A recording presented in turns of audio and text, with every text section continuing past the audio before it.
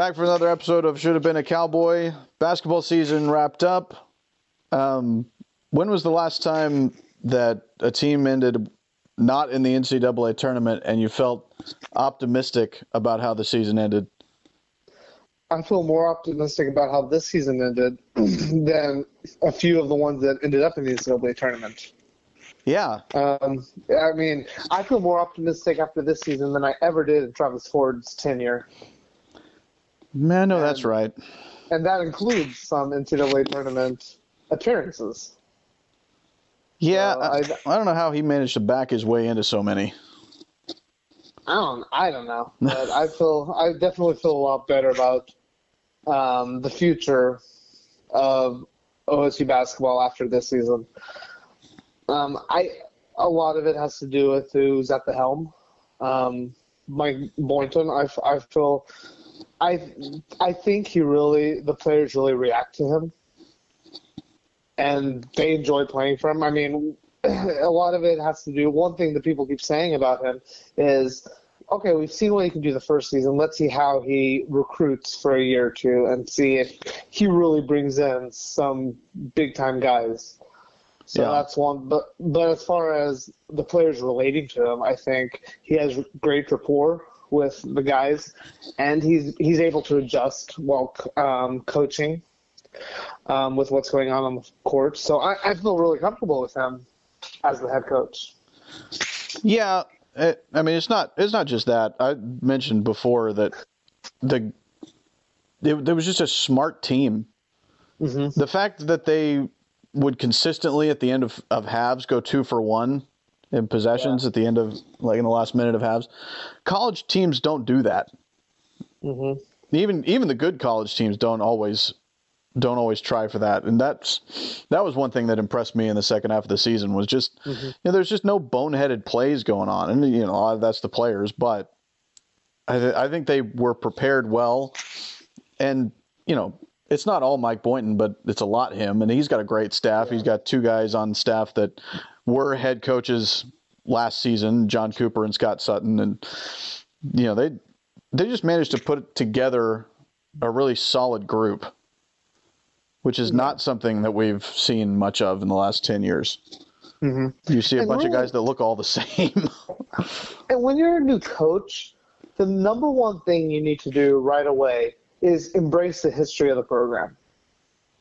That's one of the first things you should do when you're a head coach, especially if that program has a long history, a good history of coaches and players, is to embrace the history, which is one thing that Boynton has done. Is he'll bring back old players that have played at OSU, and one thing that Ford didn't do quite as much of, and didn't really embrace the history like Boynton's doing, which him coming in right away kind of endeared him to the fans, and that was a plus right away. Yeah, that he was able to do. It was interesting because we're used to seeing the same old. We're used to saying Brian Treves or who else? Those type of players, and we've seen Desmond Mason at the games and so forth. But it was interesting this year because we saw Byron Eaton, and we saw he's not small. He is not a small man. No. And we saw Jamal Brown and more recent players that played like 5, 6, 7 years ago. That was interesting because I don't remember ever seeing them at a game before. And then, I don't know. I don't know how much people, like old players, go to the games and they just go and nobody notices. I saw Alex Weber at a game once. See, I don't think I'd recognize him. He's a big dude.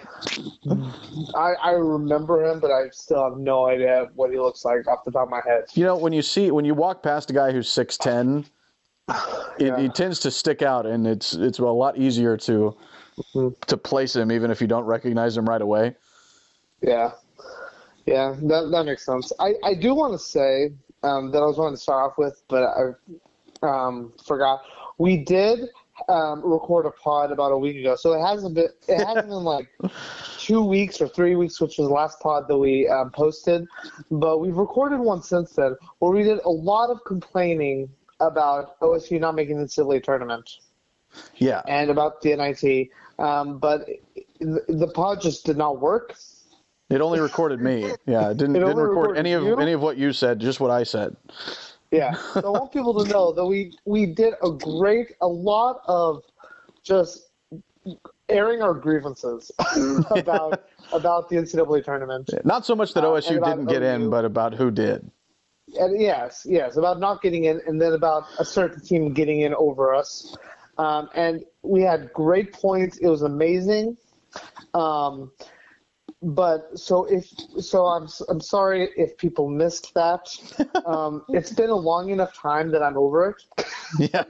So we're not gonna complain about it again. I just wanted, if people came and thought, why didn't they complain? I wanted people to know, because people had commented that they were looking forward to it on my Facebook wall, and I never explained that actually I wasn't going to post it. So I'm wondering if people saw me post about recording a pod and then just thought I decided not to post it. I don't know. And I never explained it. So I wanted to explain that we did record one, but it was only you. So that might have been fun to listen to, though. No, I guess it wouldn't have been. It wouldn't have been any fun. I just wanted to throw that out there. Are you telling me that there wasn't a massive public outcry after you didn't post the last one? No. I'm shocked, and people were not beating down my door. Well, that's good. Asking to listen to the latest pod. So I'm assuming that only means that nobody actually listens to us. This is just for our benefit. So, well, yeah. but I'm enjoying it. So that's all that matters, right? I think so. Yeah. But anyways, back about the team. I just wanted to throw that out there. Yeah. Yeah. And I really like where OSU's heading. And one thing that I've been impressed with this year is Boynton kept talking about Mitchell Solomon being the MVP of the team. Yeah. And it was one of those things that early when he said that, it was kind of laughable. Yeah. And a lot of people thought that was ridiculous.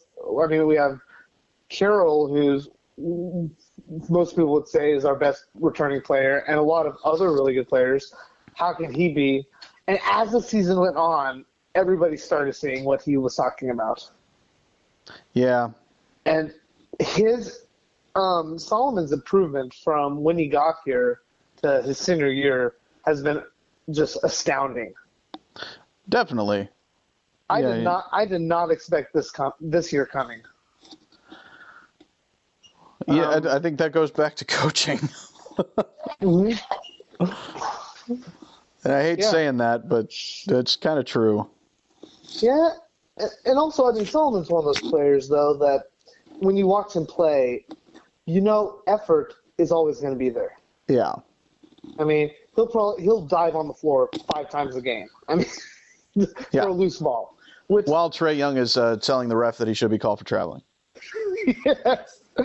But, I mean, diving for a loose ball, like, as often as he does, and just going full effort is something that you hope every player does, but it's not really that common.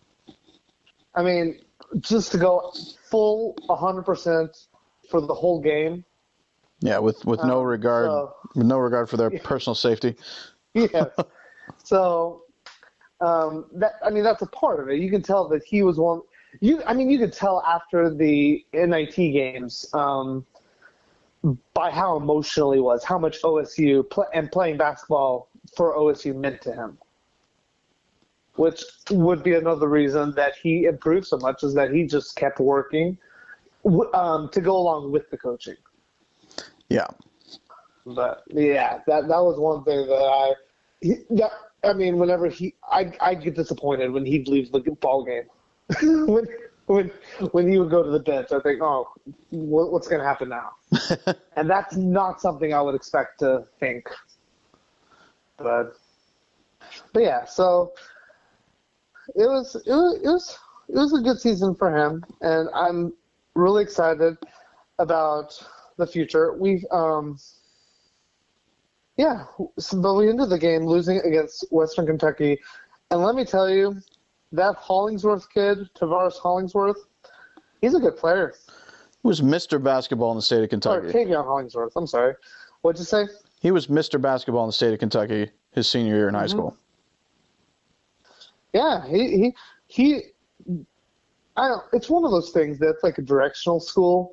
So I kind of go into it thinking, who are these guys? You know? Yeah. And it shocks me when it's actual players. It's like, oh, that's a guy who can do things. Right. Well, and their coach Rick Stansbury is like a really solid recruiter, and he was on staff at Texas A&M when they recruited a lot of the guys that they have right now. And if you remember Texas A&M from the beginning of the season, they got some really good players. So he knows what he's doing. Yeah, they have a lot of good players. Hollingsworth had 30 points for the game, 9 of 17. But yeah, they really impressed me. It drove me crazy it seemed to me like just layup drills nonstop for Western Kentucky. Yeah, I think that was, that's what they want to do because they shoot a high percentage. They don't shoot a lot of threes, but I think that was a game that the wider lane really had an effect on what was going on. That makes sense. Just a little bit more spread out. With the wider lane, you have to really think about where the lane is for the defensive for the 3-second violations. Yeah, I did get really tired of them continuously explaining the rules, and I understand that they kind of have to do that every now and again for people who aren't really paying attention. But if you're really paying attention and they keep saying something over and over again, it really gets annoying. Well, it makes sense to me to explain it every single game because if someone just catches a basketball game, they have. Yes, but they explained it every single quarter. But I was thinking maybe once a half, like at the beginning of the game, and then it also kind of made sense to do it at the beginning of the second half in case someone just flipped it on. But yeah, it seemed that it was a little too much to explain it. Because I did get tiresome as they kept explaining it, and it was like, okay, we already know what the rules are.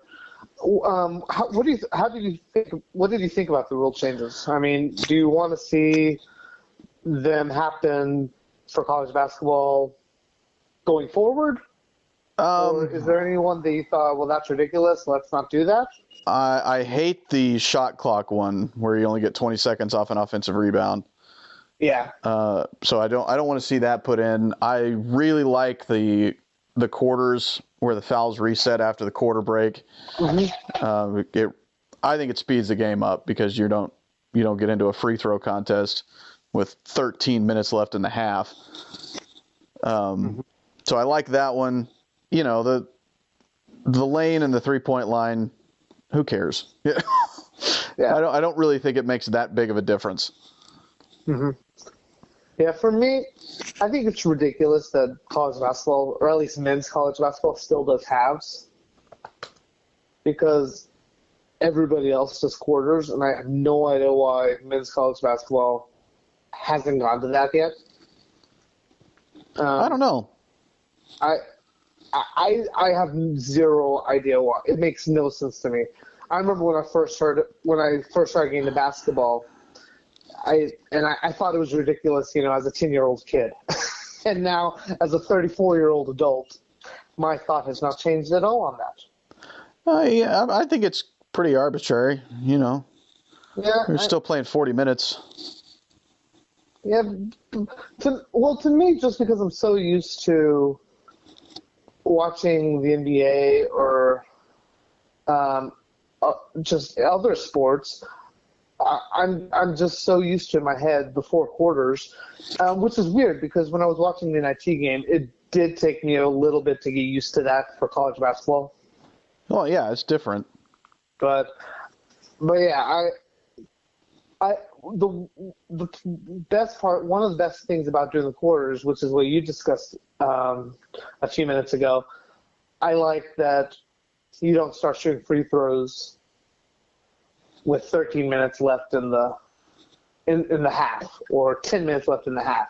So it does speed the game up with which I like. But I don't know. I think they should switch to that. I mean, if they don't, I'm not going to be furious. I mean, yeah. It's not like you're going to stop watching. Yeah. If they don't switch to quarters. But I would like for them to. 3-point line, I never really care where the 3-point line is. Yeah, guys are always going to hunt it out. Yeah. And they move it up. They move it up and back so often in both the NBA and in college basketball that I just don't care. I mean, I don't think it affected at least the OSU players any. I do have a problem with the 3-point line distance in the NBA right now because everybody wants to shoot the corner threes. Mm-hmm. And everybody's going to the Houston Rockets, Golden State Warriors philosophy of just jack up as many threes as you can. So I want the NBA to move the 3-point line back to like 27 feet and just a curved arc from sideline to sideline and completely eliminate corner threes. But that's never going to happen. That's just what I want to happen because I want post players to come back. Yeah. Well, with the NBA, it's basically a copycat league, and anytime there's a really good team, other teams are going to copy that. I mean, so the Warriors became big with their just 3-point shooters and their small lineups. So other teams are going to. But if another team shows up with 2 or 3 great post players, or like a Tim Duncan, David Robinson, or a Hakeem Olajuwon, Ralph Sampson to go back in the 80s, Twin Towers lineup, then other teams and they start dominating like crazy. Other teams will copy that. I mean, it's basically the ebb and flow of the NBA. I hope that happens. You hope it kind of goes back to the other direction. Yes. I'm so partial to centers anyway. Yeah. It's just we grew up in the 90s, which was the best 4 or 5 years of centers in basketball. Oh, there's some great ones. I mean, with Olajuwon and Ewing and Shaq. I mean, he went into the 2000s, and David Robinson, and yeah. So yeah. I mean, I'm partial to that because I've mentioned before that growing up, my favorite team was the Rockets. So yeah. I would love to go back to that type of basketball. It's hard now because the big guys go as the centers and the big guys going forward. They keep kind of moving back and back with their shots. So you have so many of those quote unquote centers or big players who are now shooting threes, so they're not as much the back to the basket type players. I miss those. Well, we can do a whole podcast about centers and how much we miss that type of basketball. And how much I love Steven Adams. And how much you love. And Steven Adams is one of those that's more of a traditional center. Yeah. So that's good that he's on the Thunder for you then. So you can enjoy kind of a traditional center. Man, if he ever plays for anybody other than the Thunder, I will instantly become a fan of that team. Okay, that sounds good. Well, yeah, well, he's one of, and this has nothing to do with OSU, but he's one of those players that you just like because he does whatever the team needs. Yeah. And he can put up 20 shots a game or put up 1 shot for the game, and he doesn't care. Yeah. He's just, whatever the team needs, he'll do it. He's one of those that's he probably could. It probably would help him to be a little more selfish than he is, but he's doing better about getting a shot And if they would just feed him the ball more in the fourth quarter, Yeah, that would be nice good for the Thunder. Yeah, but back to what we're supposed to be talking about. Yeah. So what was going on? I was watching the game, like usual, with it muted. Okay. You were probably listening to Dave and Yes. John, I would assume. So the whole thing with Tavares Shine Okay. and the technicals and the headbutt, did they explain exactly what happened there? Because I was watching it, and I looked down, and the next thing I knew, Tavares Shine kind of gave a little headbutt. It was like, what is going on here? It made me think of Mario Bogan against Kansas State. Exactly. Yes. That was exactly where I went. I was like, oh, I've seen this before. Yeah, the guy that he did it to was John the whole game, and Shine has shown a little bit of an attitude this year at times, and I mean he shouldn't have done it. Don't do stupid stuff like that, because that was a big point in the game. OSU was trying to come back, and after that the door was kind of closed. Mm-hmm. But I don't know if there was anything more than just guy being a bonehead. I just didn't know why he did that in the first place, because it was one of those things that was at the end of the game, and I mean you like to act like you want to act like every minute of a basketball game is equal, but it's really not. No, because the last 5 minutes, last quarter for the fourth quarter, since we played that, the last 10 minutes, last 5 minutes are more important than the first 5 minutes. I mean, maybe not technically, but they are. So doing that at the end of the game, and at that point, I felt like OSU had a chance to come back. Once that happened, I felt that it was over. Yeah, that was certainly the last straw, I think. It's like, what? You don't do things to hurt your team. Right. And really anything like that. And I couldn't even tell if he really headbutted him or if it was just a very small amount of contact. That it looked like a headbutt, because it wasn't, because it reminded me of Mario Bogan's against K-State, but Mario Bogan's was a little more out there. It was a little more of a headbutt than this was. This was kind of like they had their faces, they had their heads together, it looked like, and there was a tad bit of contact. Not near like the Mario Bogan one. No, it certainly wasn't that bad, but it was not smart, and don't do things like that. Nah.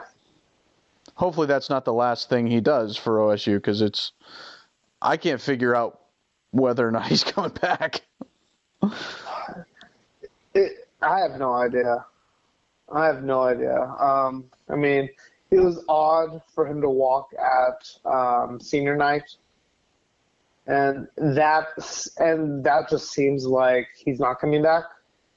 But I have no idea. We did learn that Brandon Averette is transferring. Yes. So. Not a complete surprise. No. And we're gonna this podcast is mostly talking about this past season. The next podcast we do, which will probably be next week sometime. Hopefully this one will record both of our voices, so you won't have a longer wait. But the next one will talk mainly about what's in store for OSU basketball.